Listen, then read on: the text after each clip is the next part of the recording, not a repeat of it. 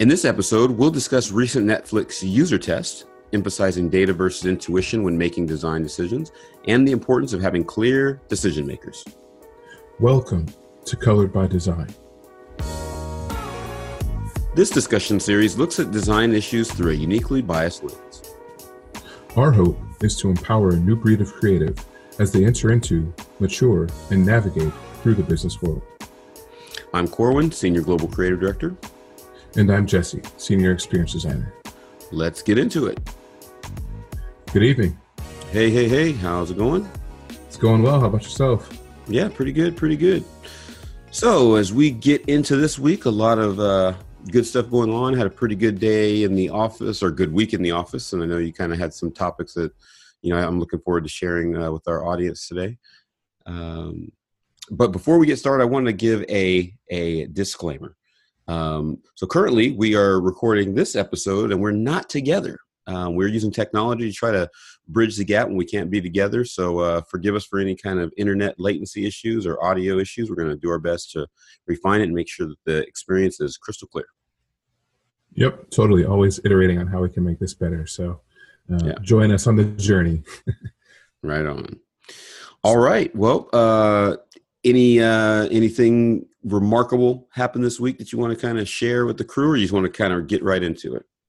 Yeah, let's get right into it. Over the past few days, some of the biggest news coming out of the tech space as it pertains to products that all of us use probably daily and love is Netflix. So for those who are unaware, Netflix has been testing a new ad format on their service. And it's really kind of surfacing a lot of interesting design decisions and business decisions that are being made in the background. But I want to emphasize that these are tests, so it is possible that you haven't seen this specific test, but Netflix describes the tests as follows. We are testing whether surfacing recommendations between episodes helps members discover stories they will enjoy faster. And I don't know about you, Corwin, but I have often opened the Netflix app and scrolled for 10 to 15 minutes looking for something, and having so many great options to choose from have ended just watching the same old series that I already know and love, primarily The Office and Parks and Recreation. So I certainly see what they're trying to accomplish with this, but there has been some kind of user pushback. Yeah, it's interesting because I'm more of the way I use Netflix and the way my wife uses Netflix, we have our specific shows. It's almost like when we, go out to dinner, we can go to, we have like maybe 10 or so restaurants that we love to go to. And every time we go to those restaurants, we get the exact same thing when we walk into that place, Yeah. And I think we use Netflix in the same way. So, she has her show. She loves Orange is the New Black. I love House of Cards. But what's interesting is that our kids, they watch like consistently. So my son, he's watched Friends, the entire series, all 10 seasons of the show, like 3 times. Mm-hmm. You know what I mean? That 70s show, he's watched it 3 times. And I said, "Oh, have you watched Seinfeld?" He's like, "It's not on Netflix, so no, I can't watch it." I'm like, Wow, that's interesting. But so I wonder how many. I think it's interesting. First, the different types of viewers that I'm sure they have, and I'm sure it's splintered by how people use it and watch it and all that kind of stuff. But right. So essentially, what they're doing then is they're basically advertising other shows in their other shows. They're not doing regular ads like Snickers and Sprite and whatever else. It's just regular. That's interesting. I think that could be helpful. Yeah, that could be helpful. Yeah. So some of the articles that have been out recently are comparing Netflix to more traditional TV. So Netflix is kind of the group that pioneered the binge watch, where you sit through an entire episode, and we all know this, but you sit through an episode, episode ends, and then the next episode immediately starts, right? And so you can lose track of how much time you've been watching this series or what have you, and you can look up and then the whole thing is over, and you've been sitting on your couch watching this for 10 hours because you've been so engrossed in the story. And given that Netflix kind of pioneered the binge watch, a lot of people are surprised that at the end of an episode, they would insert an ad. I do think that this format is going to be less annoying for most people than traditional TV advertising, in large part because they're only advertising Netflix original content.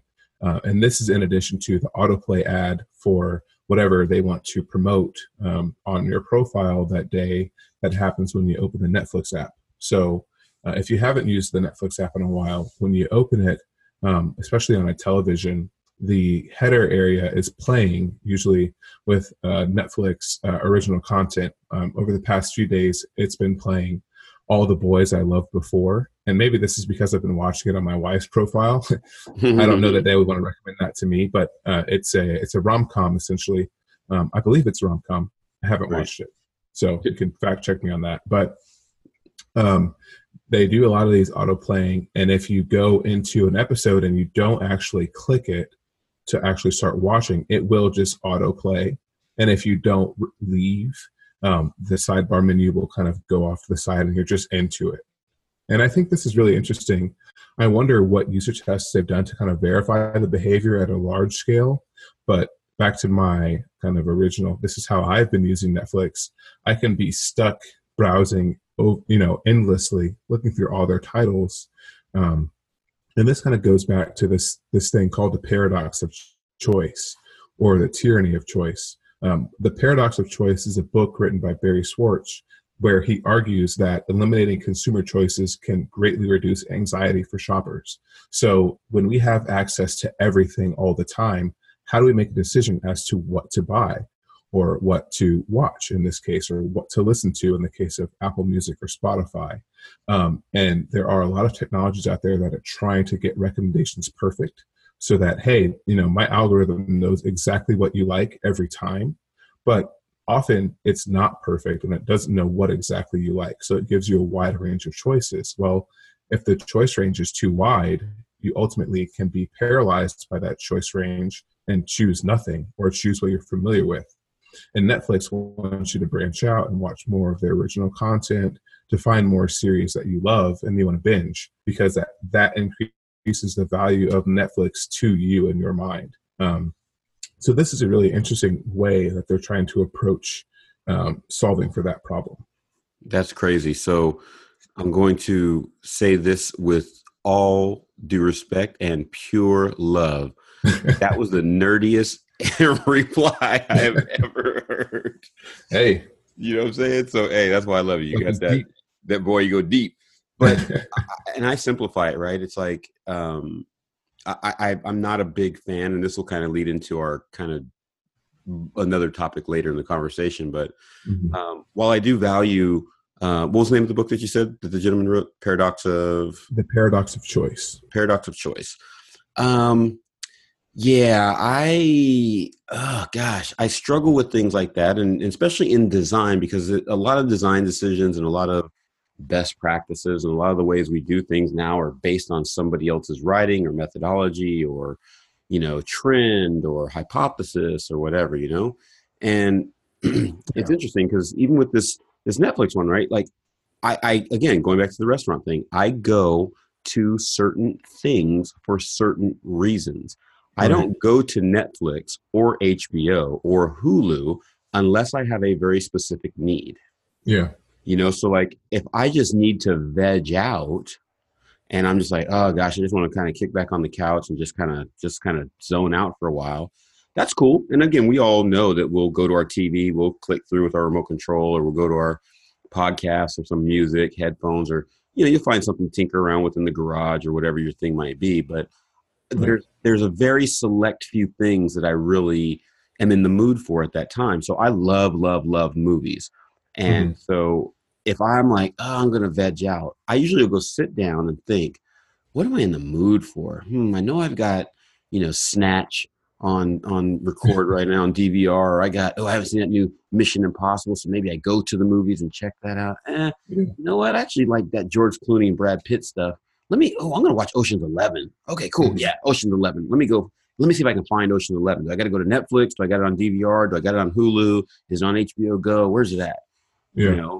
So I think the point is that I feel like we're all coming to these platforms with different needs, motivators, drivers. So, for some, I'm sure this recommended engine with autoplay, this is what's on, is going to be, extremely, grateful. People are going to be grateful for it. Yeah. And other folks, I'm sure, are going to hate it. However, at the same time, I'm sure there's going to be times where the opposite is going to be true. Wow, Yeah. I didn't know what. Hey, honey, I discovered this new show. Check it out. Yeah. Right, because I do love that, and I'm a big music fan. So like I subscribe to Apple Music. I don't subscribe to Spotify, even though it is a really cool platform. It just isn't my platform of choice. And then my wife, she loves Pandora, and on Pandora, we get a different mix of music than we get on Apple Music's algorithm. And again, I don't use Spotify enough to really know how it mixes stuff, but we hear our favorite music on Pandora. It's like what they've done has really tailored our taste. Apple is exposing me to new things I would have never in a million years have thought of listening to. Yeah. So that'll be interesting to see how, this Netflix serving up content, to users is going to help with discovery. And also, let's talk about the business strategy. Why are they serving up this content all of a sudden is really the question. Yeah. And I think that if you look at both of these platforms, Netflix and Apple Music, through the lens of the platforms that preceded them, or the jobs that they're trying to fill for people, I think that the autoplay, especially in terms of what Netflix is doing, becomes a little bit more clear. But to your point, when you're looking to sit down and veg out and you turn on the TV, something is already playing. You don't have to make a choice as to what to watch. Yeah, that's a good point. You turn on the TV, something's already on, you're already passively consuming something, and then you can change the channel. Right. Whereas previously with Netflix, if you opened it, you had to make an active choice as to what do I want to watch right now, which might not be what you're trying to do at the moment. You're trying to turn something on and veg out. And similarly, for something like a streaming music platform, if you turned on the radio, something's already playing on the radio. That's Whereas right. If you turn on, Apple Music, okay, what do I want to listen to? There's a choice there, and that choice can be friction, and these platforms are trying their best to remove that friction. So I think that it'll be really interesting. Yeah. Go ahead. No, that's a super interesting point. I didn't think about that because at first I'm thinking, I'm putting myself. I think did you read that comment that was on the article where the dude was saying the autoplay was kind of annoying? Yeah. Yeah. So it's interesting, right? Because all Netflix is really doing is what television has done for years. Right. Like I said, what radio has done for years. Coming up at the 5 o'clock drive time, we're here with Jesse Jackson and the news or whatever, right? They're always promoting other content on their platform, plus the worst commercials ever. Right.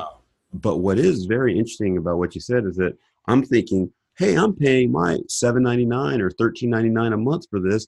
I don't want these bleeping, blah, blah, blah, dictating to me what I watch and when. But to your very good point, it's like, bro, you're paying $100 or more on cable and for your DirecTV or your Uverse or Comcast or whatever you have, and you're getting the exact same experience. And what's crazy is that at least Netflix is serving up content that I would imagine, based on your viewing preferences, it's content that you might be interested in, I would hope. Yeah.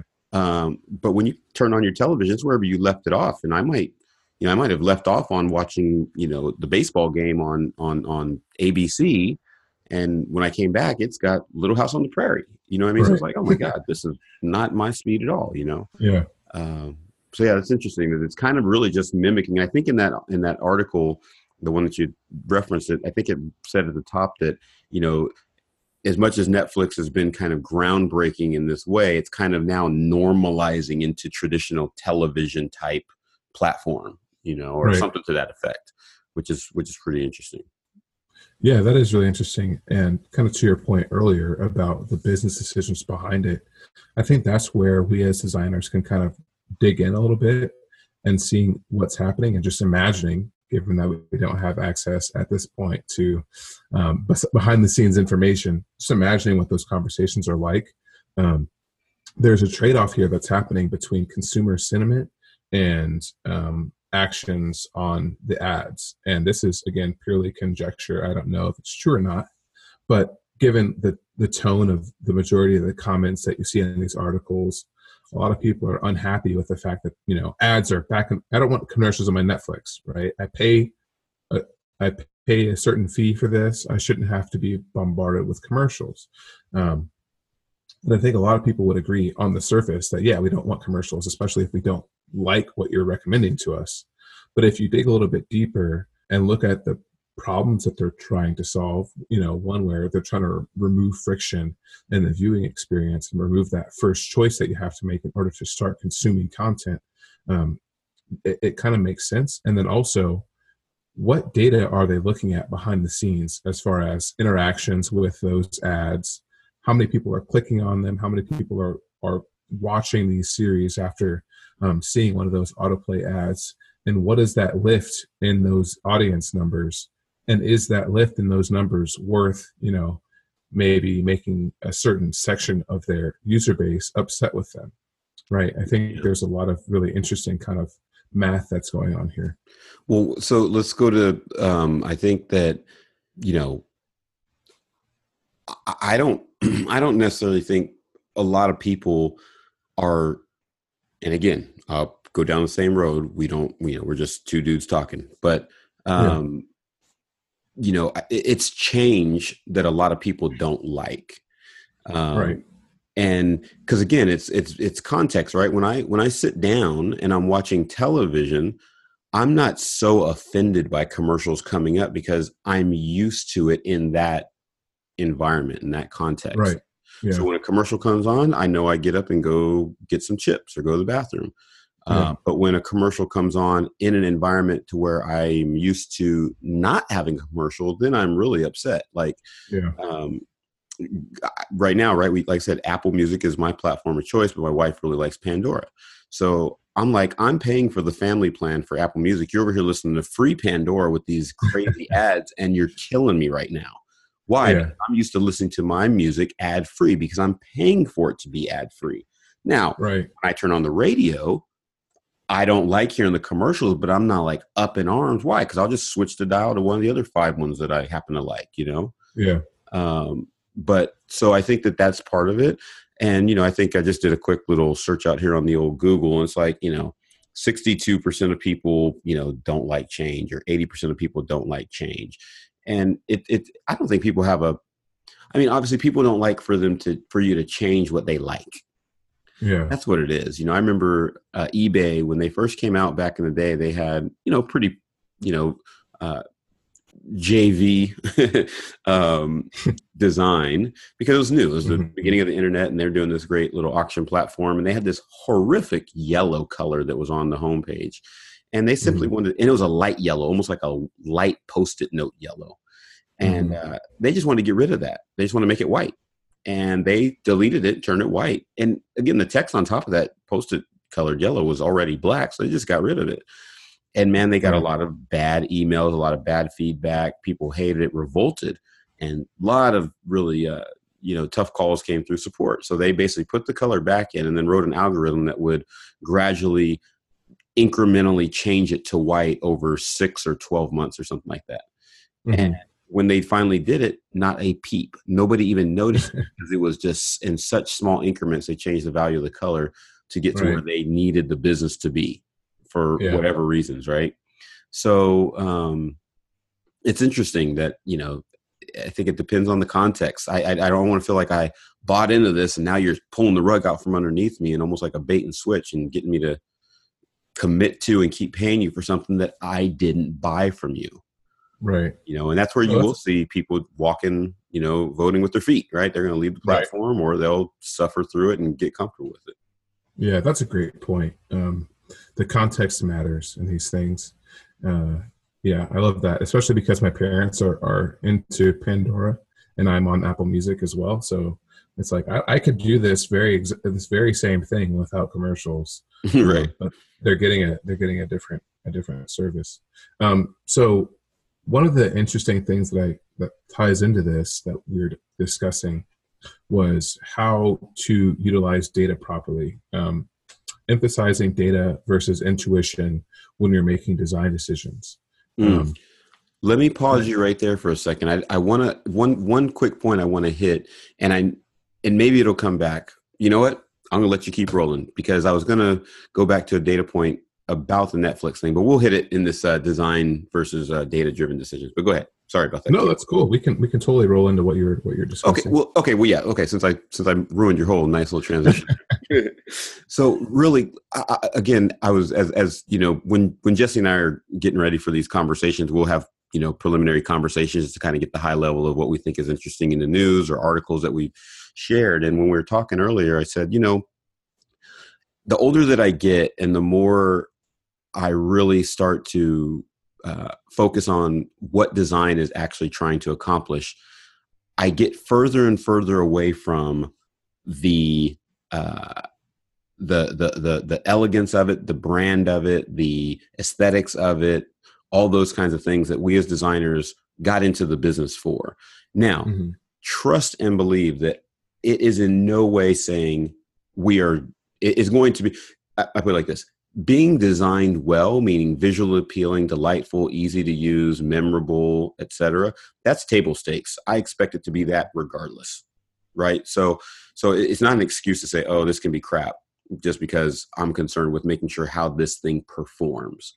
So, Netflix now, going back to being at the boardroom or in the goals and objectives that the product team probably has is like, hey guys, look, we've got, I don't know, 20, 30, 40 billion dollars of debt. And, we make so much money per month. Looks like they make around about $1 billion per month in revenue. So say they're 12 billion in revenue, but you got $40 billion of debt. That's a big gap that you got to close. So, they got to figure out, how do we monetize this? And again, I'm sure, and again, we looked at an article earlier that said, and this was from last year, but it said that they have upwards of, $15 billion in subscriber and streaming, not subscriber, but streaming obligations. So basically, if the producers of Stranger Things says, great, we'll make this well, that's a Netflix original, so maybe that's not a good example, but let's pretend that Stranger Things team said, hey, we'll license this content to you for X money, and you got to pay us and everybody on this credits royalties. Well, that's a Netflix's platform has to pay that back. And right now it doesn't look like the math is shaking out in their favor. And again, we are not analysts. We are not financial people. We are just dudes that read the news. So, they might need to say, wow, we got to start pulling some levers to monetize some of this to pay back our investment. So how are we going to pay back our investment? Well, we need to get more people seeing more of our content. Why? So that they tell more of their friends, our subscriber base grows, and we can start, getting more of that subscription models from families as well as from individuals. And that'll drive our monthly numbers up, and then we can scale and grow and start knocking down some of this debt and paying back our investors that have obviously bet on us to, put this money down. So there's a whole bunch of business logic, I'm sure, as to why they had to start serving up some of this content. And to your very good point at the beginning of this, you've scrolled for 10, 15 minutes and not found anything. Right. And they're sitting there saying, wow, we've got all this content. And if we're paying all this money for all this content just to sit on these digital shelves and collect dust, we are in a terrible business. Right. So we have to figure out some very smart, interactive solutions to really serve up this content and help make it make money for us, Yeah. And, the MO of these platform companies is to scale as rapidly as they can, reach a certain point, and then flip the switch on monetization. So Netflix is primarily driven, their revenue is primarily from their subscriptions, right? And so once they reach a certain scale, there's only a few ways, well, I won't say only, there are a few immediate ways that they can start to increase that monetization. Charge people more for the service, which they've done a few times already. Right. It used to be like $7.99, and then it was $9.99, and then it's $13.99 for 4K, HDR, Blu-ray, whatever streaming quality you want to have. So they've done that. But in order to justify those higher prices, they have to increase the perceived value of the service to subscribers, or else we unsubscribe, because it's like, you know what, this is my breaking point. This is too much. I'm not paying for this anymore. And one way that they can do that is by highlighting all the great content that they're paying for that you are unaware of. And so I wonder if Netflix is at that stage where, they're starting to think more seriously about how can we support or justify these increased prices that we're going to be charging people, and how can we encourage people to find more value in our service. Yeah, and I think that's the challenge for all businesses, right? I mean, you can get away with, and we've seen it in all these internet startups and even other businesses. I think Facebook, right? It was collecting, connecting you to your friends, and it didn't charge you anything. Google didn't really charge us anything up front, and then after a while, it's like, or maybe they had it. Obviously, they had a monetization strategy there, I'm sure, early on, but they first got us all hooked. They first got us addicted. They first made us fall in love, right? And they started kind of charging us, for everything, and so I have a project that I'm working on with some friends, and it's we're having to go through an incentive strategy, mm-hmm. and it's very fascinating. It's like the incentive strategy that you can use to incite or encourage people to come to your new tool or platform or service is great. If you just give them think about Discover or any of the credit cards that give you cash back rewards, right? Mm-hmm. Wow, everybody can run and jump to that thing, but that can also break you. Yeah. Amazon Prime is a, I don't know, again, all the ins and outs, but man, they're giving us a lot of value for a very low price. A better one, let's go to MoviePass, right? MoviePass says you can go to any movie you want, 30 days out of the month, go see a movie. Mm-hmm.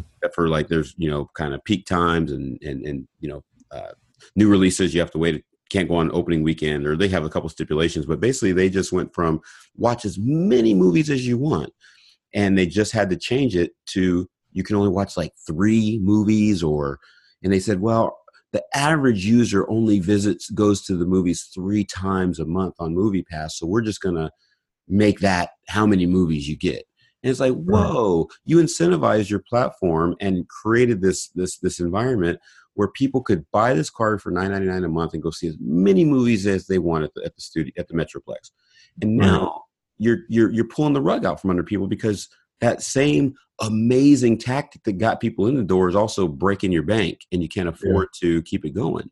So it's fascinating, right? The things that get us hooked, these companies are like, yo, we spent a ton of investor money, we spent a ton of sweat to get this thing built, and now we have to start paying the piper. So we got to start selling ads, we got to start changing our business model, and I don't know, that seems like kind of the way a lot of companies go, and they have a choice, right? They could say, hey, we're going to bootstrap it and stay small and stay, kind of really serving our core customers that really love this service, and we're going to commit to that. Or we're going to grow and go, and then we went public, we owe our shareholders, and our board of directors demands this, and now and now your focus has changed. Right. And we talked about it, on numerous occasions, Elon Musk and the challenges that, he seems to be experiencing with Tesla being a public company. It's like, dang, I just want to sit here and solve this the right way, as opposed to all the pressures that I get from everybody else. So it's a tough place, man. The same thing, I love Kings of Comedy, and Steve Harvey, I think is on Kings of Comedy, or Steve Harvey, nevertheless, the comedian is like, there's an old saying, the old grandma used to say, the same thing it took to keep your baby hooked, it's going to take the same thing to keep him. It's like, hey, if you were coming out and you were giving me all these great incentives and rewards and cash back and deals, and then you cut it off, it's like, well, I don't need this anymore, because the only reason why I got this was for what you were offering me. And as soon as you start changing that, it's not that people hate your product any more or less. It's just you just changed the reason why I bought your product. That's all. Yeah. And to your point, you mentioned Amazon Prime. We just saw this similar thing happen with Twitch Prime. So Twitch is a video streaming platform, for those who are unaware, where essentially you will go to twitch.tv, and you can watch a number of different broadcasters play video games live. and you can chat with them in their chats and things like that.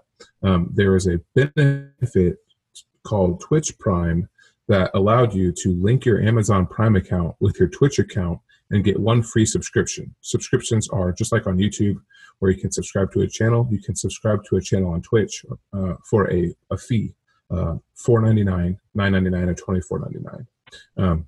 But Twitch Prime allowed you to get a free subscription every month to any one channel.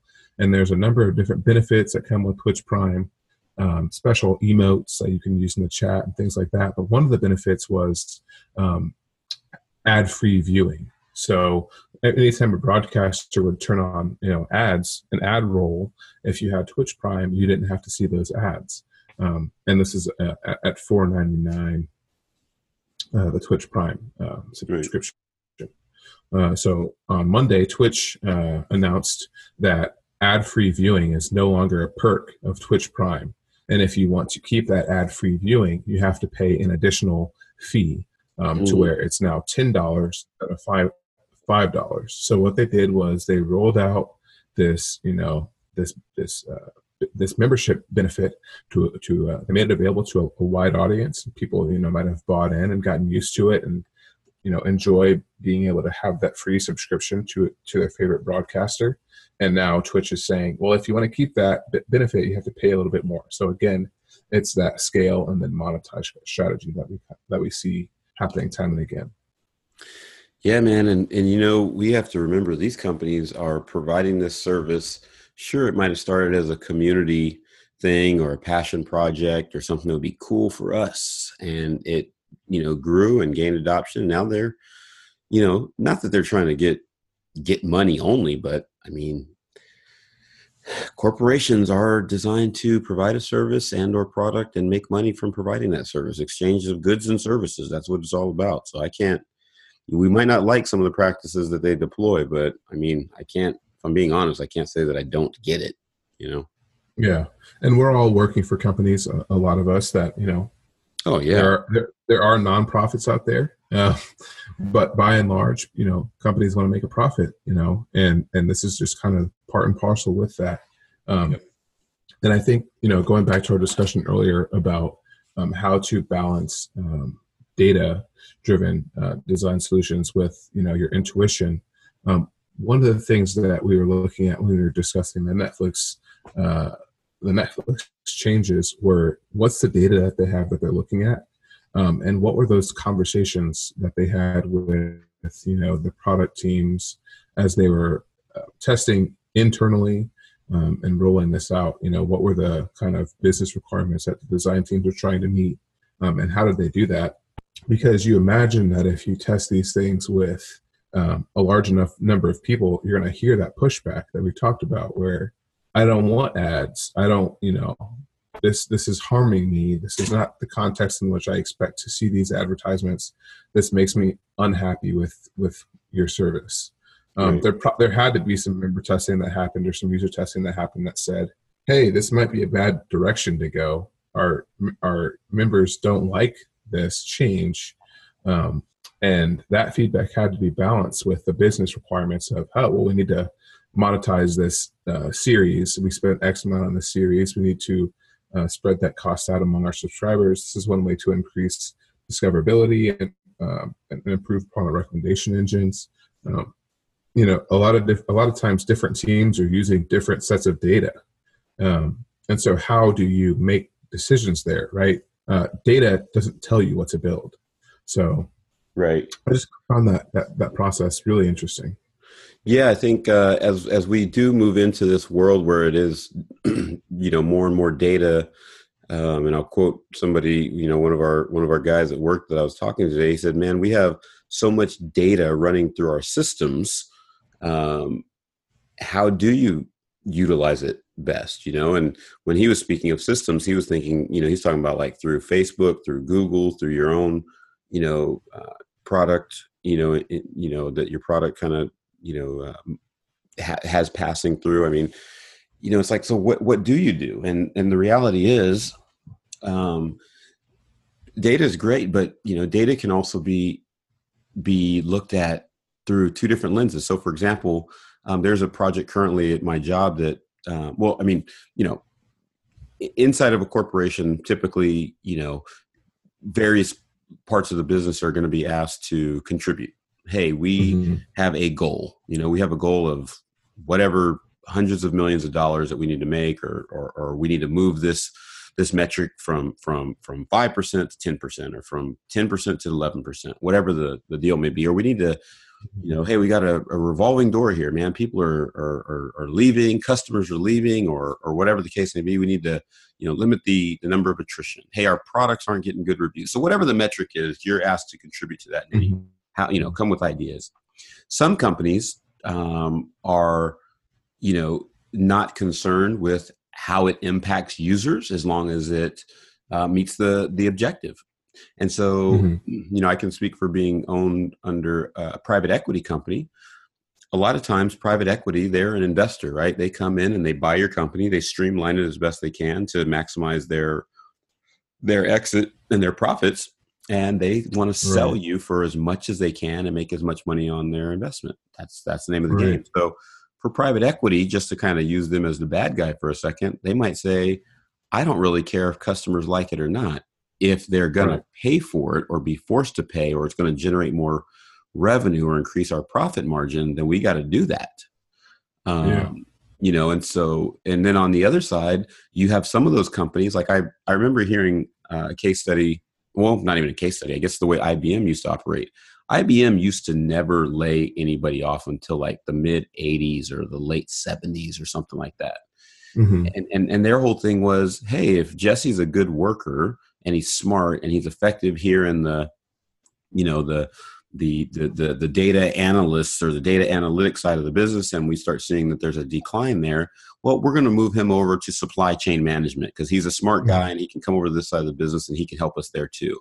So they invested in their people, and they built and matured their people. So it's like, hey, we're going to put you in another part of the business, train you up, and you can help us maximize this part of the business.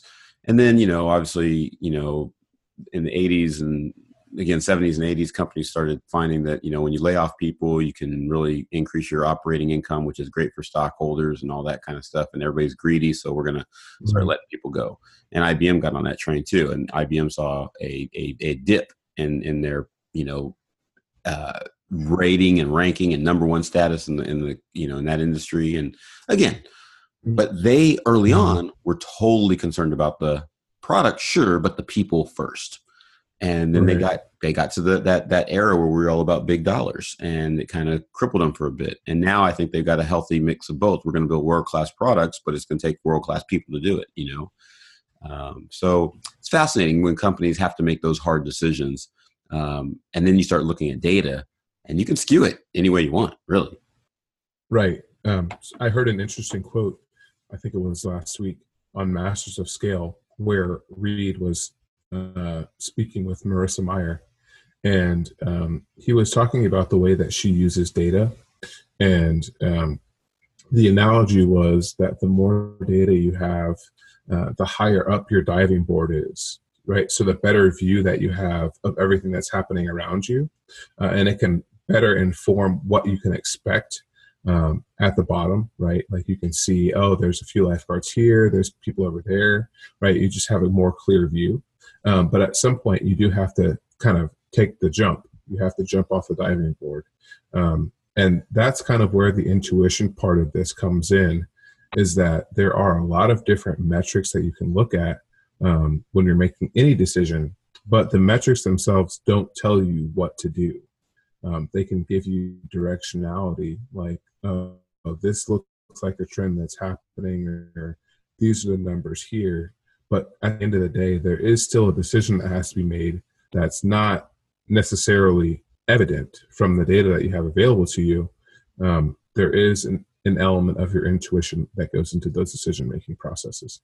Yeah, absolutely. One of the things that we're looking at as we're trying to contribute and help our company succeed is, we're looking at every area of the conversion process. So from the time people land on your page, is the content relevant, giving them all the information they need? Is it delightful? Are they falling in love with this experience or this message in order to make a decision to either contact you or to buy or to sign up? And then once they say, yeah, I want it, great. Now we get them into a new part of the funnel where it's through this registration or checkout flow and things like that. And are we removing all these barriers, right? So we're looking at the data in our company right now in one example, and there's a tremendous opportunity where you see with a certain type of checkout experience where it's really, really high numbers, but a pretty steep fall off as far as the amount of people that get through and actually confirm that they purchased. And then there's another set of numbers that show, it might be at mid-level, mid-50s of people that get onto the confirmation or the checkout funnel, and they still converted about the same rate. So two people look at those numbers two completely different ways. One group says, well, it doesn't matter that a larger number come into the funnel at the top, they convert out the bottom at the same. Another group says, but there's a lot of opportunities to convert more people up there at the top of the funnel. And if we can reduce the fall off rate, then we inevitably are going to convert more people. So two very, both perspectives are in my opinion, are valid. You're just looking at the data through two different set of eyes, two different motivations, two different skill sets, two different, past experiences, right? One team might have had complete failure to see the full landscape, but it's also kind of nice to be a little bit lower so I don't hurt myself and I can stay in contact with the people and the lifeguards. I don't skydive out of the clouds and break my bones on the water, coming down. So yeah, and I think that kind of highlights another issue that we need to be clear on is we want to be as inclusive of as many different viewpoints as we can be. We want to take into consideration as many data points as we can, right, to make sure that we're making the most informed decision possible. But at the end of the day, that person making that jump needs to be clearly defined and enabled and empowered to do that in their organizations. Sometimes I think that we can run the risk of overcorrecting, right? Like there has been a lot of discussion around the fact that there are no star designers who can come down from on high and have the answer to everything, right?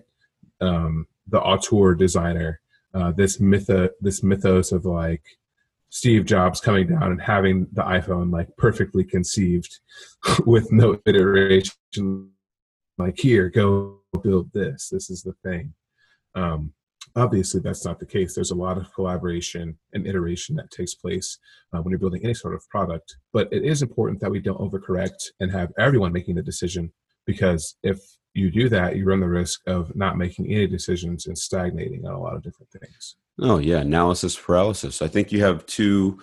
I mean, there's obviously, the spectrum is long as it is wide, I would imagine, and maybe that's not called a spectrum anymore. But you do have on one end people that will just analyze the life out of things, and then you have other people that are just going to go on gut. And I think both are necessary because I kind of made the comment before. There's a lot of businesses that are extremely successful and they don't have access to the millions and millions of data points that some companies do. Right. And, it's like some companies have millions and millions of data points and they're getting them spit out through amazing dashboards and BI tools and all that kind of stuff. And they still can't make a decision, or the decisions that they're making are goofy and stupid and didn't work, So it's, again, going back to cryptocurrency and blockchain, here's your blockchain plug for the evening. A buddy of mine, we were talking about like, how are these companies coming up with the amount of tokens that they want to issue when they launch a platform, and if they're using them as an incentive in an engine, how do they calculate how many they're going to need? And right. he was telling me that a lot of it's made up, right? They're doing their best to guess, even with all this data. He said, because he had a partner of his that worked for Bank of America, and he said they have machines running all the time, all day, every day, calculating all these different outputs and scenarios and returns and all this stuff to try to figure out where the good investments are, how many of these kind of customers they need to get this kind of output, or, and he's like, so I mean, even with all that massive compute power and data analysts and analysis, the regular man doesn't have that kind of decision making, right? And right.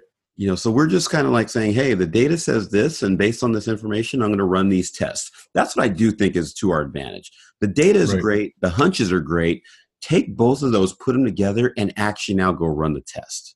Yeah. That's what really needs to happen. I think that's where I don't have to be right. And humble yourself. Take away the ego and say, look, I can have a completely different lens that which I'm looking at this problem through than you do. And we can both go and just see what works. Yeah. It's not a contest, right? We're all in it for the same goal, I hope, to help the company, produce and hit its goals and metrics and make sure that our customers are satisfied with whatever it is we're providing them. Yeah. I don't get I've stopped getting my, of course, everybody wants to be, a good contributor and make sure that their ideas are well received and liked and all that stuff. But I don't care who wins. I really, really don't care who wins. I just want the best outcome. But what I do not stand is when somebody else is competing. Right. And then, okay, well, if you're competing with me, then you're sacrificing the good of the customer or the good of the company. Right.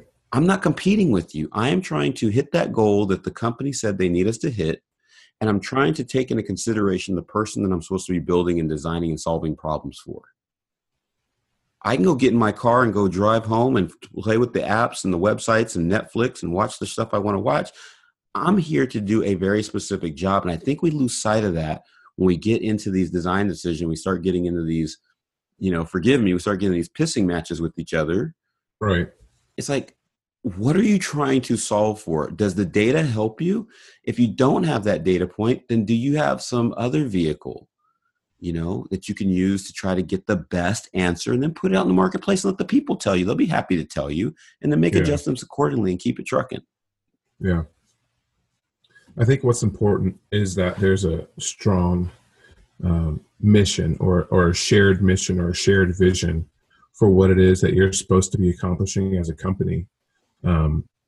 Because we've seen strong singular visions work. We've seen more democratic design processes work. We've seen different organizational structures work. Famously, Apple, at least in the past, had a very tightly knit organization, very hierarchical decision-making structure. And Amazon, each of their lines of business is essentially its own company. And so the decision-making is much less connected. You don't have to go through as many meetings as you might have to in a more hierarchical structure, but both are wildly successful companies. And so I think that you can kind of take that thread through into design decisions and how we make them. As long as there's a shared vision for what you're supposed to be accomplishing, I think you can make both approaches work. Absolutely. And not to refute what you were saying about Apple, I know one thing that I've read is that one of the big keys to success was that they made design and delightful product experiences a high priority for everybody in the organization. Yeah. And that was great, right? Because even though they had the structure and the hierarchy, and I'm sure Steve Jobs and a lot of his leadership teams and visionaries and good thinkers, brought a lot of great ideas to the table, and they sifted through them and pushed them down and through the organization and out to us. I think that the thing that they did that was very, very I'm jealous of is that they got everybody in their organization to care about the design of the thing. And so it didn't matter if you were in HR, it didn't matter if you were in service or support, it didn't matter if you were in product or whatever, it didn't matter. everybody was looking at it from, is this a great design experience? Is this a great experience for people? And that helped to unify folks. Because inevitably you're going to have people always thinking that their idea is better, or, man, Joe talked down to me in this meeting, so I'm going to make sure that I get, all that kind of politics stuff's never rid of it. But what was great is that they had a unifying theme that everybody could work and live off of, or, live and work from. Yeah, no, I agree. I think that, again, when we're looking to make sure that we collect as much input as possible from a number of different teams when you're working on a software product, there are so many decisions that need to be made. And if there isn't a clear kind of decision owner, you can start to experience analysis paralysis. One team is working with one data set and another team is working with a different data set, and they contradict each other. Well, now what happens, right? Especially if, the teams are intransient, which, again, this is just an example. I think the majority of us really want to collaborate well and work well with others, but there are instances where one team really feels that their way is the right way and the other team feels differently. And through all of the kind of meetings that you can have with each other and hashing out those differences, there may be, at the end of the day, you disagree and move on. And so which direction do you go when you say, we're going to disagree on this and we're going to move on? There needs to be a clear kind of person who's like, okay, this is the direction that we're going to take it. And again, this just kind of harkens back to that being willing to make the jump, make the leap. Someone who's looked at all the data and said, okay, I see your point, and this is where we're going. And you hope that, the teams have felt empowered throughout the process so that they understand, hey, I might disagree with this decision, but that's okay. I did my due diligence on this, and I'm going to trust, the leadership to take this in the right direction. And, one of the things that we hear, is consensus. It is nice to have it when you can. At some point, somebody does have to take the leap, and that's why you get paid the big bucks to be the person that's on deck to, make that final call. But, what I love doing on our teams is saying, hey guys, here are all the facts that we know. Yeah. Here are all the options that we have available to us that we can go out here, and here's the ones that have tested, and here's the way that we've translated the data. Now, if all things are equal, the data is coming back 1 or 2 points difference here and there, it's not really making a big difference, then, and okay, well, we got kind of the same feedback from customers and partners and everybody else. Golly, man, dang, we're left to make a human decision. The data isn't overwhelming like, oh, the red pill is better. It's like, we have to make a decision, then great. Now let's sit down and let's talk about it. And let's see if we can come to consensus. So, hey, here's all the facts. Here's all the data. Jesse, I hear your point. Sarah, I hear your point. Matthew, I hear your point. Becky, I hear your point. Fred, I hear your point.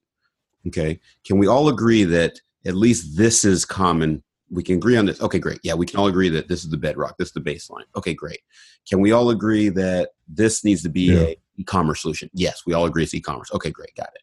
Okay, so can we agree that this shade of blue is better? Well, I really like that one, but is it going to make or break a difference if it's periwinkle or violet blue? I mean, navy blue. No, you're right. Okay, it's fine. Okay, great. You're great. All right, so hopefully we can get it whittled down to where,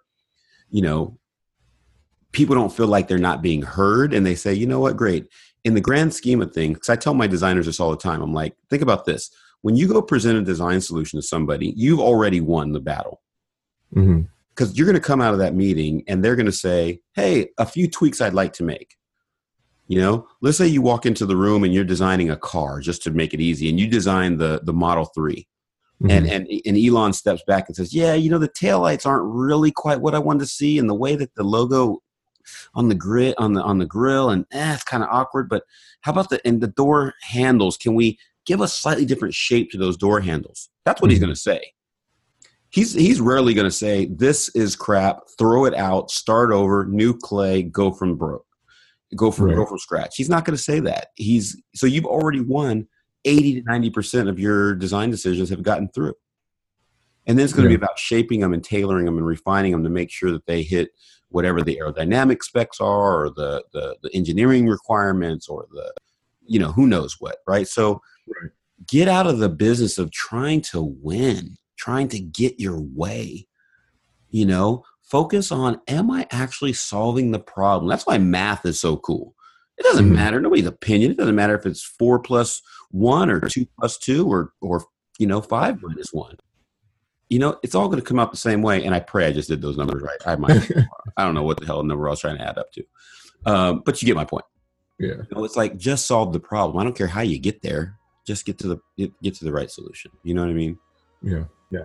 It always helps to recenter on that as the main objective. Absolutely. Absolutely.